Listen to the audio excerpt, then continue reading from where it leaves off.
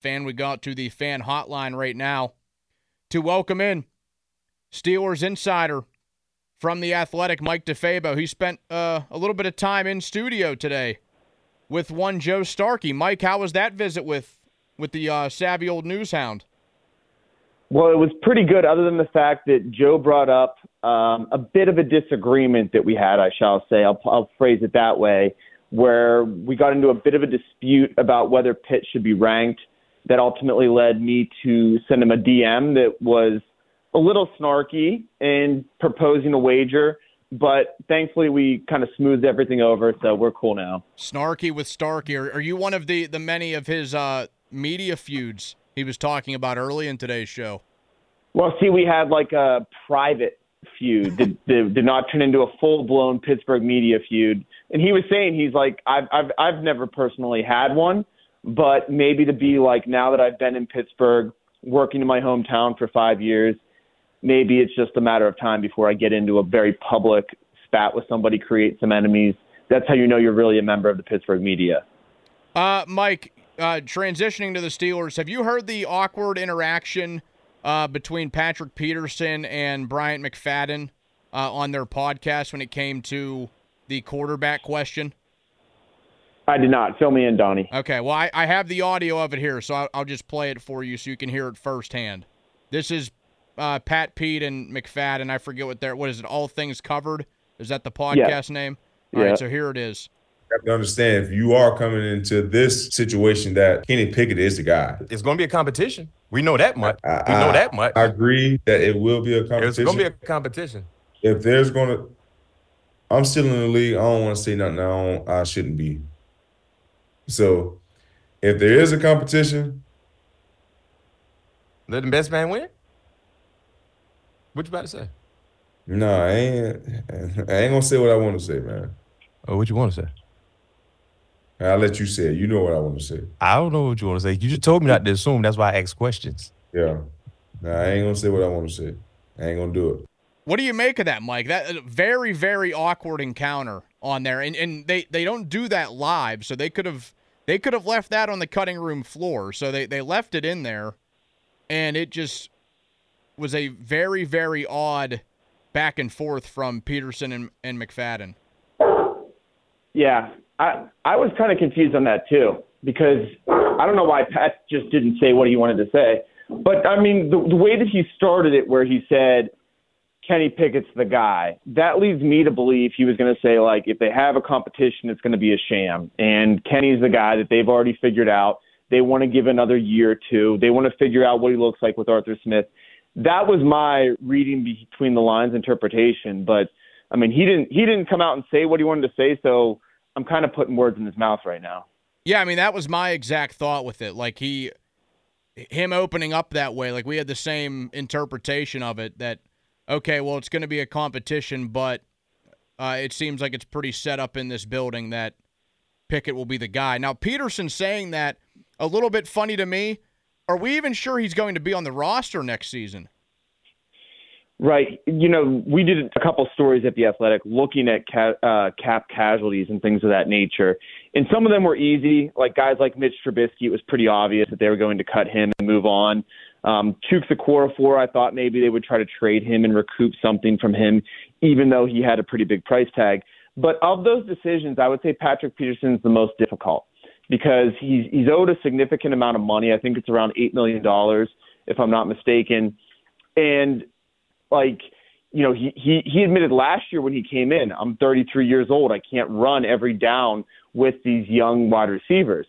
So he's lost a step. He's not necessarily the Patrick Peterson Pro Bowl form. He's not even half of that maybe. You know, he's definitely fallen off considerably. At the same time, you have significant questions about that position going forward. Even if you draft a guy, as we saw with Joey Porter Jr., who was highly touted, it sometimes takes a little bit of time for that guy to get up to speed. So, you know, Peterson has versatility. He has veteran leadership, but he also has that hefty price tag. So I think of the decisions the Steelers have to make when it comes to salary cap-related moves, Peterson might be the most difficult. So you mentioned a couple of them that were easy. They've already done Harvin, Okorafor, Trubisky. You said how Peterson could be a tough decision to make. Who is next, or who's at least in that next group that you think could be on the chopping block? Well, I think that Allen Robinson is another easy decision. When they traded for him, the way that contract was structured, it was kind of like a one-year deal, and they knew they were going to cut him. He was, I think, a valuable piece to their offense and found a role as a blocker. But I think he makes it's going to be like $11 million or something like that. That just makes no sense. And then Cameron Hayward, he's due a huge amount of money next year. Considering his age and the injury history, I could see that very much being a situation where they extend him, and in extending him, it reduces the cap hit. I think that would be a logical step for somebody like him. So, those are two guys off the top of my head that they still have to do some work with. Do you think we have a better chance of seeing Mason Rudolph return, or that Justin Fields trade getting pulled off?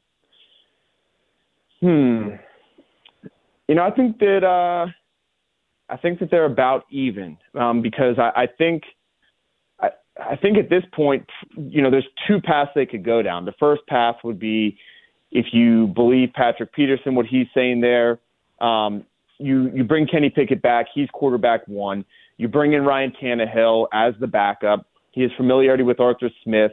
In 2020, the Tennessee Titans had the fifth-ranked offense with Tannehill basically being a game manager. And then you draft a young guy as that third one, whether that's maybe you fall in love with Bo Nix, maybe Michael Penix drops to the second or third round, maybe Spencer Rattler's still around, or maybe you take a super late round flyer on somebody like Sam Hartman just to fill out the room. That's one approach. I think that's probably the way that they're going to go. If I had to guess, I think that that's what they'll do.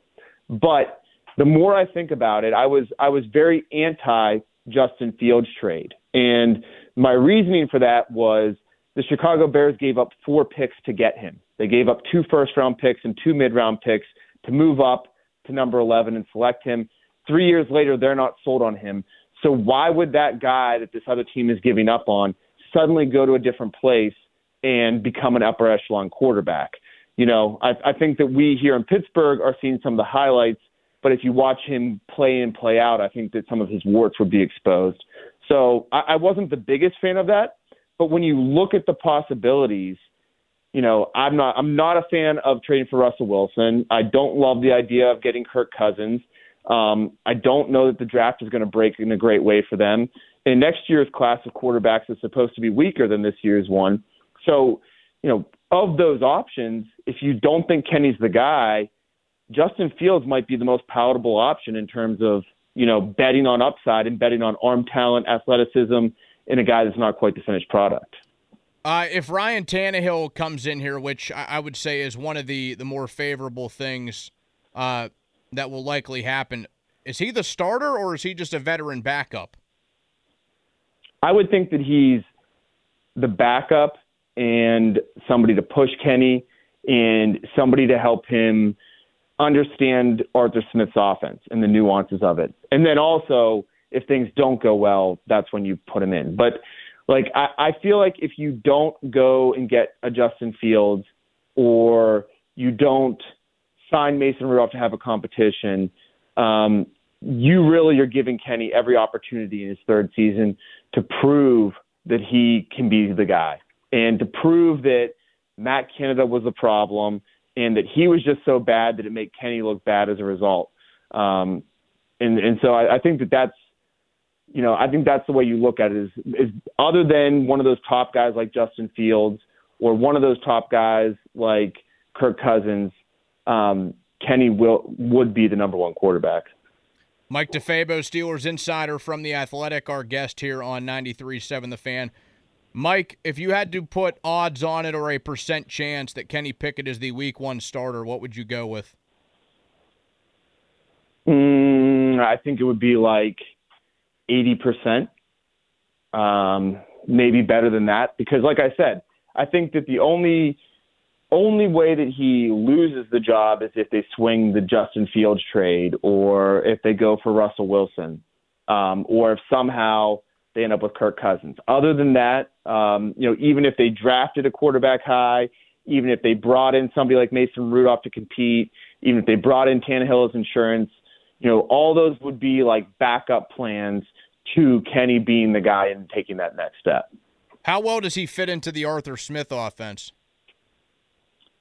I think pretty well. I think that it's a very quarterback-friendly offense in general, where, over his time in Atlanta, they ran the ball 7th most frequently.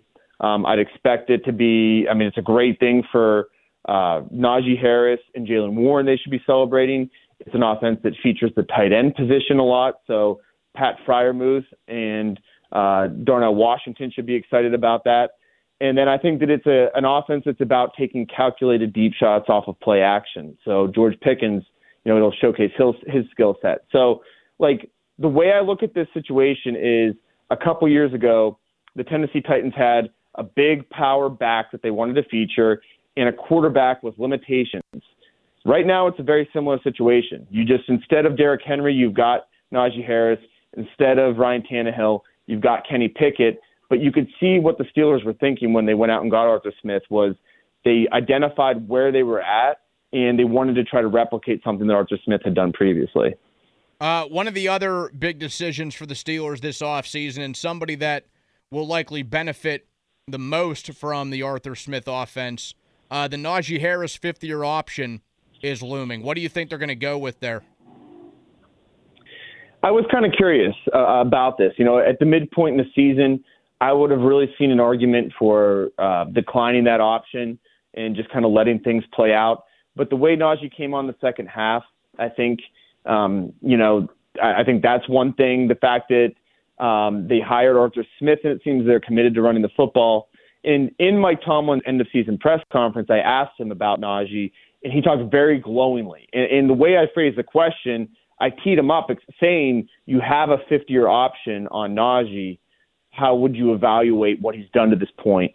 And he said that he's been more than solid. So, I would think that the Steelers pick up that option, but I could be surprised.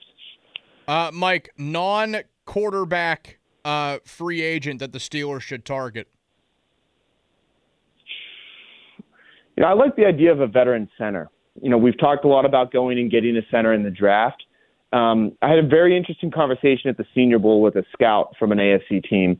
And he was saying that he feels like center is one of those positions where you could find a guy anywhere.